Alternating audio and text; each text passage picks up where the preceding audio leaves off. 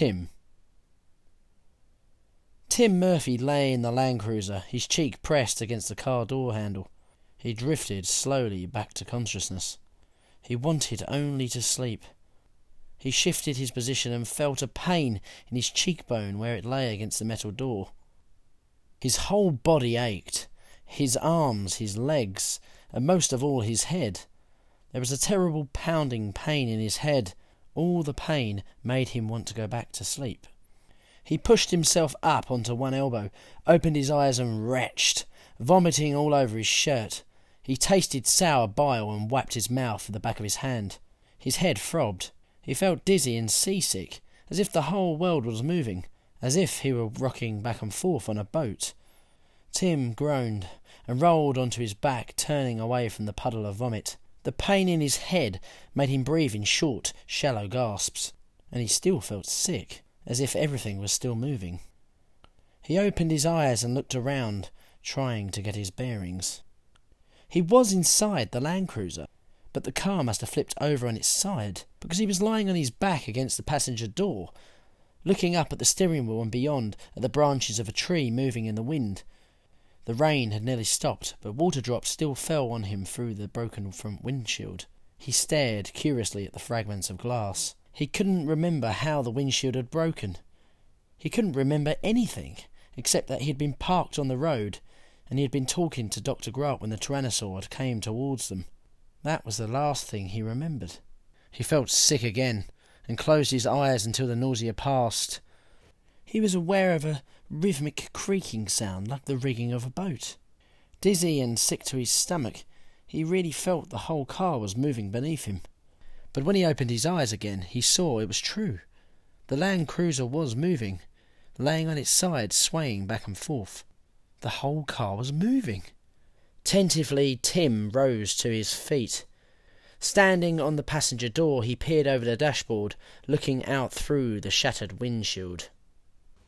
At first he saw only dense foliage moving in the wind, but here and there he could see gaps, and beyond the foliage the ground was 20 feet below him. He stared, uncomprehendingly. The Land Cruiser was laying on its side in the branches of a large tree, 20 feet above the ground, swaying back and forth in the wind. "Oh, shit," he said. What was he going to do? He stood on his tiptoes and peered out, trying to see better, grabbing the steering wheel for support.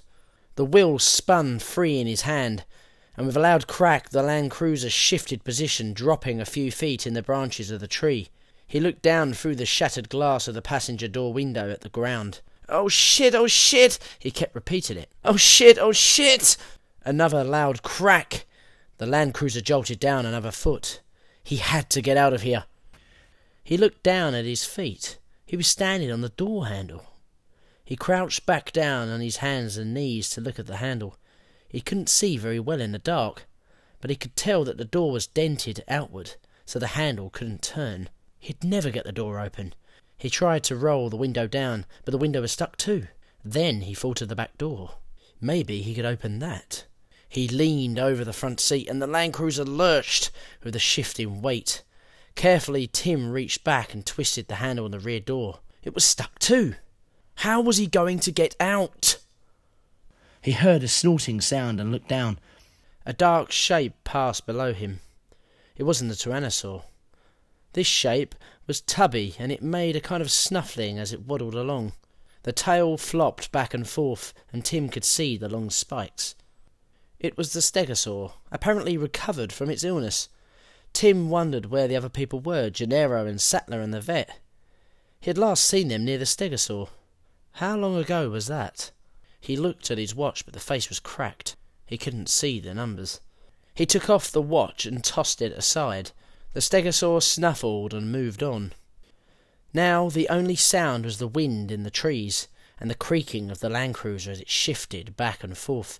He had to get out of here. Tim grabbed the handle, tried to force it, but it was stuck solid. It wouldn't move at all. Then he realised what was wrong. The rear door was locked. Tim pulled up the pin and twisted the handle. The rear door swung open downward and came to rest on a branch a few feet below.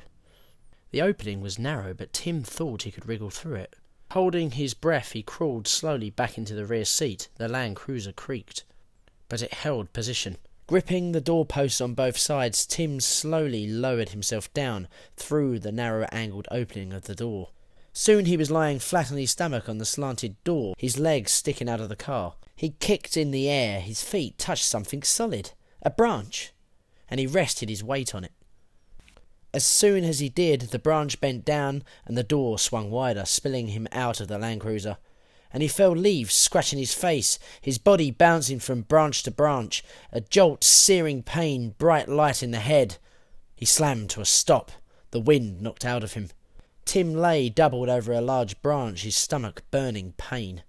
Tim heard another crack and looked up at the Land Cruiser, a big, dark shape 5 feet above him. Another crack? The car shifted. Tim forced himself to move, to climb down. He used to like to climb trees. He was a good tree climber. And this was a good tree to climb, the branches spaced close together, almost like a staircase. Crack! The car was definitely moving. Tim scrambled downward, slipping over the wet branches, feeling sticky sap on his hands, hurrying. He had not descended more than a few feet when the Land Cruiser creaked a final time and then slowly, very slowly, nosed over. Tim could see the big green grille and the front headlight swinging down at him, and then the Land Cruiser fell free, gaining momentum as it rushed towards him, slamming against the branch where Tim had just been, and it stopped. His face, just inches from the dented grille, bent inwards like an evil mouth, headlamps for eyes. Oil dripped on Tim's face. He was still 12 feet above the ground. He reached down, found another branch and moved down. Above, he saw the branch bending under the weight of the Land Cruiser, and then it cracked, and the Land Cruiser came rushing down toward him, and he knew he could never escape it. He could never get down fast enough. So Tim just let go. He fell the rest of the way, tumbling, banging, feeling pain in every part of his body, hearing the Land Cruiser smashing down through the branches after him like a pursuing animal. And then Tim's shoulder hit the soft ground, and he rolled as hard as he could and pressed his body against the trunk of a tree as the Land Cruiser tumbled down with a loud metallic crash and a sudden hot burst of electrical sparks that stung his skin and sputtered and sizzled on the wet ground around him. Slowly Tim got to his feet. In the darkness he heard the snuffling and saw the stegosaur coming back, apparently attracted by the crash of the Land Cruiser. The dinosaur moved dumbly, the low head thrust forward, and a big cartilaginous plates running in 2 rows along the bump of the back. It behaved like an overgrown tortoise, stupid like that, and slow. Tim picked up a rock and threw it. "Get away!" The rock thumped dully on the plates. The stegosaur kept coming. "Go on, go!" He threw another rock and it hit the stegosaur on the head. The animal grunted, turned slowly away, and shuffled off in the direction he had came. Tim leaned against the crumpled Land Cruiser and looked around in the darkness. He had to get back to the others, but he didn't want to get lost. He knew he was somewhere in the park, probably not far from the main road, if he could only get his bearings. He couldn't see much in the dark, but then he remembered the goggles. He climbed through the shattered front windshield into the Land Cruiser and found the night vision goggles and the radio. The radio was broken and silent, so he left it behind, but the goggles still worked. He flicked them on, saw the reassuring familiar phosphorescent green image. Wearing the goggles, he saw the battered fence off to the left and walked towards it. The fence was 12 feet high, but the Tyrannosaur had flattened it easily. Tim hurried across it and moved through an area of dense foliage and came out onto the main road. Through his goggles he saw the other Land Cruiser turned on its side. He ran toward it, took a breath and looked inside. The car was empty. No sign of Dr. Grant or Dr. Malcolm. Where had they gone? Where had everybody gone? He felt a sudden panic, standing alone in the jungle road at night with the empty car, and turned quickly in circles, seeing the bright green world in the goggles swirl. Something pale by the side of the road caught his eye. It was Lex's baseball. He wiped the mud off of it. "Lex!" Tim shouted as loud as he could, not caring if the animals heard him. He listened, but there was only the wind and the plink of raindrops falling from the trees. "Lex!" He vaguely remembered that she had been in the Land Cruiser when the Tyrannosaur attacked. Had she stayed there, or had she gotten away? The events of the attack were confused in his mind. He wasn't exactly sure what had happened. Just to think of it made him feel uneasy. He stood in the road, gasping with panic. Legs! The night seemed to close in around him. Feeling sorry for himself, he sat in a cold, rainy puddle in the road and whimpered for a while. When he had finally stopped, he had still heard whimpering. It was faint, and it was coming from somewhere farther up the road. "How long has it been?" Muldoon said, coming back into the control room. He was carrying a black metal case. "Half an hour. Harding's jeep should be back here by now." Arnold stubbed out his cigarette. "I'm sure they'll arrive any minute now." "Still no sign of Nedry?" Muldoon said. "No, not yet." Muldoon opened the case, which contained 6 portable radios. "I'm going to distribute these to the people in the building." He handed one to Arnold. "Take the charger, too. These were for the emergency radios, but no one had them plugged in, naturally. Let it charge about 20 minutes and then try to raise the cars." Henry Wu opened the door marked fertilization and entered the darkened lab. There was nobody here. Apparently all the technicians were still at dinner. Wu went directly to the computer terminal and punched up the DNA logbooks. The logbooks had been kept on the computer. DNA was such a large molecule that each species required 10 gigabytes of optical disk space to store details of all the iterations. He was going to have to check all 15 species. That was a tremendous amount of information to search through. He still wasn't clear why that Grant thought that frog DNA was important. Wu himself didn't often distinguish one kind of DNA from another. After all, most DNA in living creatures was exactly the same. DNA was an incredibly ancient substance. Human beings walking around in the streets of the modern world, bouncing their pink new babies, hardly stopped to think at the substance at the centre of it all. The substance that began the dance of life was a chemical almost as old as the Earth itself. The DNA molecule was so old that its evolution had essentially finished more than 2 billion years ago. There had been little new since that time. Just a few recent combinations of the old genes, and not much of that. When you compare the DNA of a man and the DNA of a lowly bacterium, you found that only about 10% of the strands were different. This innate conservatism of DNA emboldened Wu to use whatever DNA he wished. In making the dinosaurs, Wu had manipulated the DNA as a sculptor might clay or marble. He had created freely. He started the computer search program knowing it would take 2 or 3 minutes to run. He got up and walked around the lab, checking instruments out of long-standing habit. He noted the recorder outside the freezer door, which tracked the freezer temperature. He saw that there was a spike in the graph. That was odd, he thought. It meant that someone had been in the freezer, recently too, within the last half an hour. But who would go in there at night? The computer beeped, signalling that the first of the data searches was complete.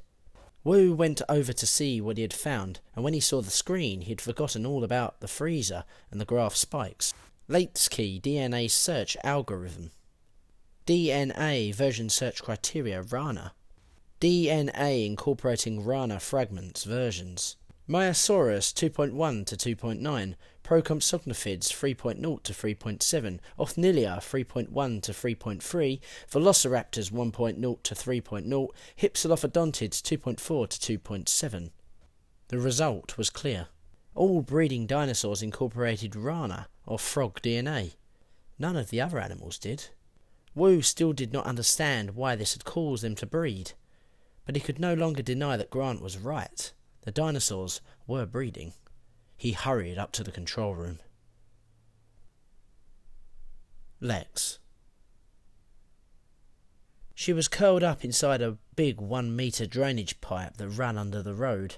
She had her baseball glove in her mouth and she was rocking back and forth, banging her head repeatedly against the back of the pipe. It was dark in there, but he could see her clearly with the goggles. She seemed unhurt, and he felt a great burst of relief. "Lex, it's me. It's Tim." She didn't answer. She continued to bang her head on the pipe. "Come on out!" She shook her head. "No!" He could see she was badly frightened. "Lex, if you come out, I'll let you wear these night goggles." She just shook her head. "Look what I have," he said, holding up his hand. She stared uncomprehendingly. It was probably too dark for her to see. "It's your ball, Lex. I found your ball." "So what?" He tried another approach. "It must be uncomfortable in there. Cold too. Wouldn't you like to come out?"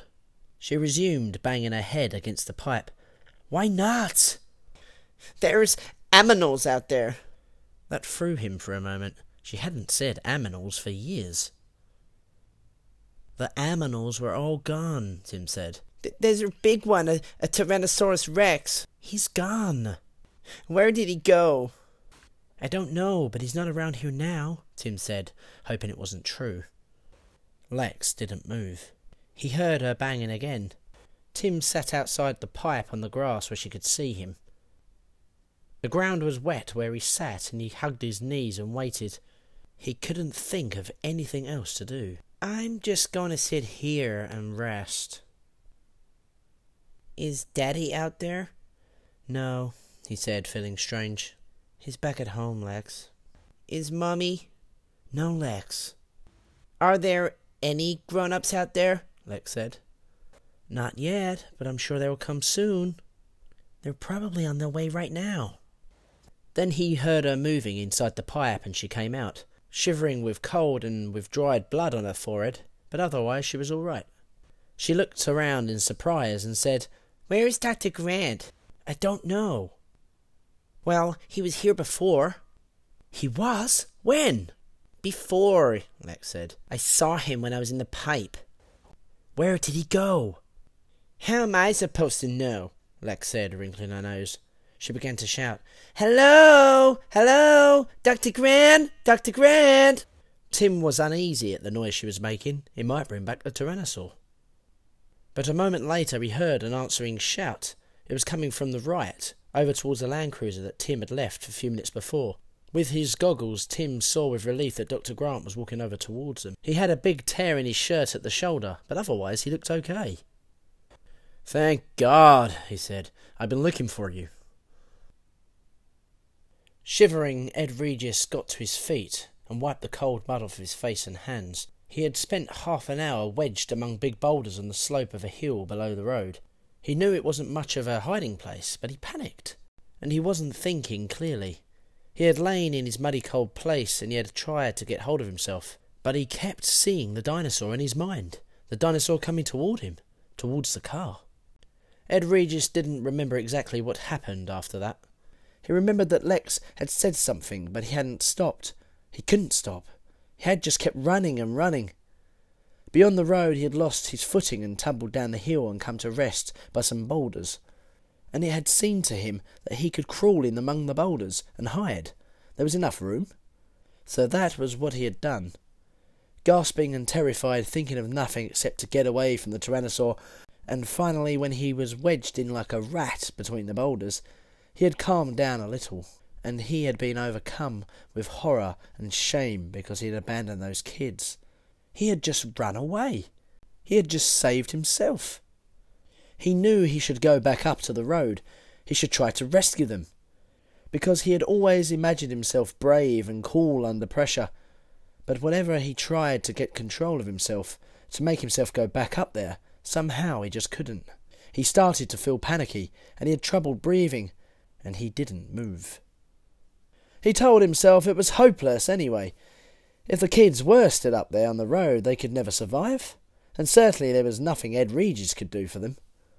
And he might as well stay here where he was. No one was going to know what had happened except him, and there was nothing he could do, nothing he could have done. And so Regis had remained among the boulders for half an hour, fighting off panic, carefully not thinking about whether the kids had died, or about what Hammond would have to say when he found out. What finally made him move was a peculiar sensation he had noticed in his mouth. The side of his mouth felt funny, kind of numb and tingling, and he wondered if he had hurt it during the fall. Regis touched his face and felt swollen flesh on the side of his mouth. It was funny, but it didn't hurt at all. Then he realised the swollen flesh was a leech, growing fat as it sucked his lips. It was practically in his mouth. Shivering with nausea, Regis pulled the leech away, feeling it tear from the flesh of his lips, feeling the gush of warm blood in his mouth. He spat and flung it with disgust into the forest. He saw another leech on his forearm and pulled it off, leaving a dark bloody streak behind. Jesus, he was probably covered with them. That fall down the hillside. These jungle hills were full of leeches. So were the dark rocky crevices. What did the workmen say? The leeches crawled up your underwear. They liked dark, warm places. They liked to crawl right up your... Hello! He stopped. It was a voice, carried by the wind. Hello, Dr. Grant? Jesus, that was the little girl. Ed Regis listened to the tone of her voice. She didn't sound frightened or in pain. She was just calling in her insistent way, and it slowly dawned on him that something else must have happened, that the Tyrannosaur must have gone away, or at least hadn't attacked, and that the other people might still be alive, Grant and Malcolm. Everybody might be alive. And the realisation made him pull himself together in an instant. The way you got sober in an instant when the cops pulled you over. And he felt better, because now he knew what he had to do. And as he crawled out from the boulders, he was already formulating the next step, already figuring out what he would say, how he would handle things from this point. Regis wiped the cold mud off his face and hands, the evidence that he had been hiding. He wasn't embarrassed that he had been hiding, but now he had to take charge. He scrambled back up towards the road, and when he emerged from the foliage, he had a moment of disorientation. He didn't see the cars at all. He was somewhere at the bottom of the hill. The Land Cruisers must be at the top. He started walking up the hill back towards the Land Cruisers. It was very quiet. His feet splashed in the muddy puddles. He couldn't hear the little girl any more. Why had she stopped calling? As he walked, he began to think that maybe something had happened to her. In that case, he shouldn't walk back there. Maybe the Tyrannosaur was still hanging around. Here he was already at the bottom of the hill, that much closer to home. And it was so quiet. Spooky, it was so quiet. Ed Regis turned around and started walking back toward the camp. Alan Grant ran his hands over her limbs, squeezing the arms and legs briefly. She didn't seem to have any pain. It was amazing. Aside from a cut on her head, she was fine. I told you I was, she said. Well, I had to check. The boy was not quite so fortunate. Tim's nose was swollen and painful. Grant suspected it was broken. His right shoulder was badly bruised and swollen, but his legs seemed to be all right. Both kids could walk. That was the important thing. Grant himself was all right, except for a claw abrasion down his right chest, where the Tyrannosaur had kicked him. It burned with every breath, but it didn't seem to be serious, and it didn't limit his movements. He wondered if he had been knocked unconscious, because he had only dim recollections of the events immediately preceding the moment he had sat up, groaning in the woods 10 yards from the Land Cruiser. At first his chest had been bleeding, so he had stuck leaves on the wound, and after a while it clotted. Then he had started walking around looking for Malcolm and the kids. Grant couldn't believe he was still alive. And as scattered images began to come back to him, he tried to make sense of them. The Tyrannosaur should have killed them all easily. Why hadn't it? I'm hungry, Lex said. Me too, Grant said. We've got to get ourselves back to civilization, and we've got to tell them about the ship. We're the only ones who know, Tim said. Yes, we've got to get back to tell them. Then let's walk down the road towards the hotel, Tim said, pointing down the hill. That way we'll meet them when they come for us.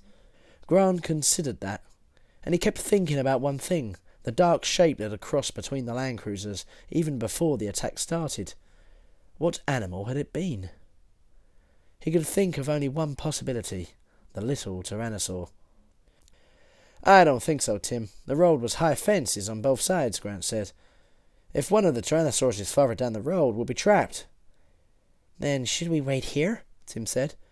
Yes, Grant said. Let's wait here until someone comes. I'm hungry, Lex said.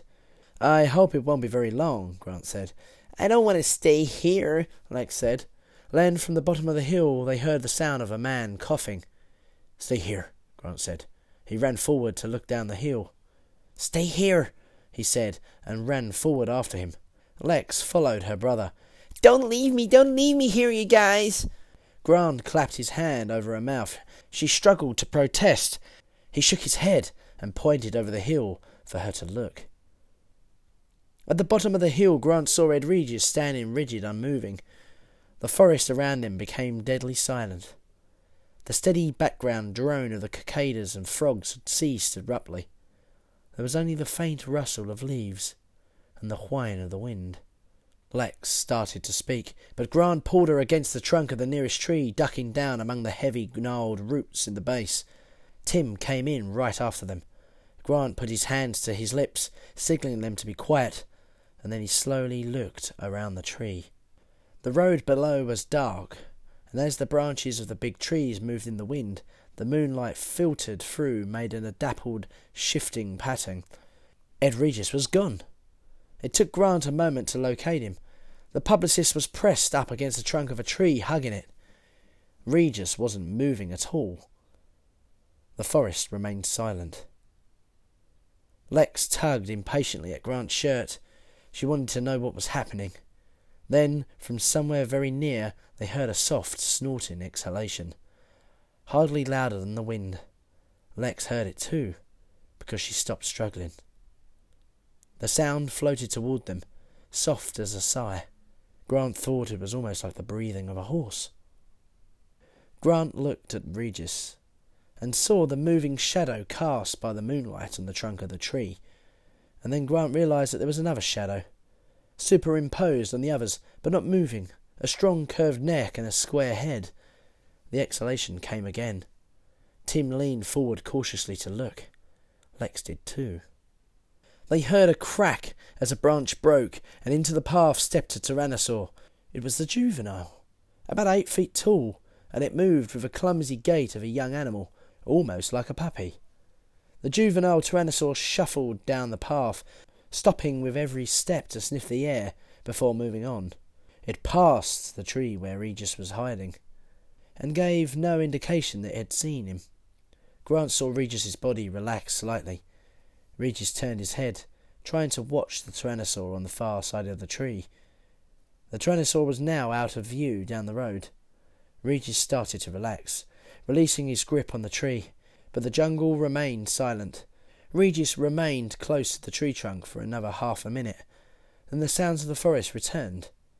The first tentative croak of a tree frog, the buzz of one cicada, and then the full chorus. Regis stepped away from the tree, shaking his shoulders, releasing the tension. He walked into the middle of the road, looking in the direction of the departed tyrannosaur. The attack came from the left. The juvenile roared as it swung its head toward, knocking Regis flat to the ground. He yelled and scrambled to his feet, but the Tyrannosaurus pounced, and it must have pinned him with his hind leg, because suddenly Regis wasn't moving. He was sitting up in the path, shouting at the dinosaur and waving his hands at it as if he could scare it off. The young dinosaur seemed perplexed by the sounds of the movement coming from its tiny prey. The juvenile bent its head over, sniffing cautiously, and Regis pounded on the snout with his fists. "Get away! Back off! Go on, back off!" Regis was shouting at the top of his lungs, and the dinosaur backed away, allowing Regis to get to his feet. Regis was shouting, "Yeah, you heard me! Back off! Get away!" And he moved away from the dinosaur. The juvenile continued to stare curiously at the odd, noisy little animal before it. But when Regis had gone a few paces, it lunged and knocked him back down again. "It's playing with him," Grant thought. "Hey!" Regis shouted as he fell, but the juvenile did not pursue him, allowing him to get back to his feet. He jumped to his feet and continued backing away. "You stupid! Back! Back! You heard me! Back!" he shouted like a lion tamer. The juvenile roared, but it did not attack, and Regis now edged towards the trees and high foliage to the right. In another few steps he would be hiding. "Back! You! Back!" Regis shouted, and then, at the last moment, the juvenile pounced and knocked Regis flat on his back. "Cut that out!" Regis yelled, and the juvenile ducked his head, and Regis began to scream. No words, just a high-pitched scream. The scream cut off abruptly, and when the juvenile lifted his head, Grant saw ragged flesh in its jaws. "Oh no," Lex said softly. Beside her, Tim had turned away, suddenly nauseated. His night vision goggles slipped from his forehead and landed on the ground with a metallic clink. The juvenile's head snapped up, and it looked towards the top of the hill. Tim picked up his goggles as Grant grabbed both the children's hands and began to run.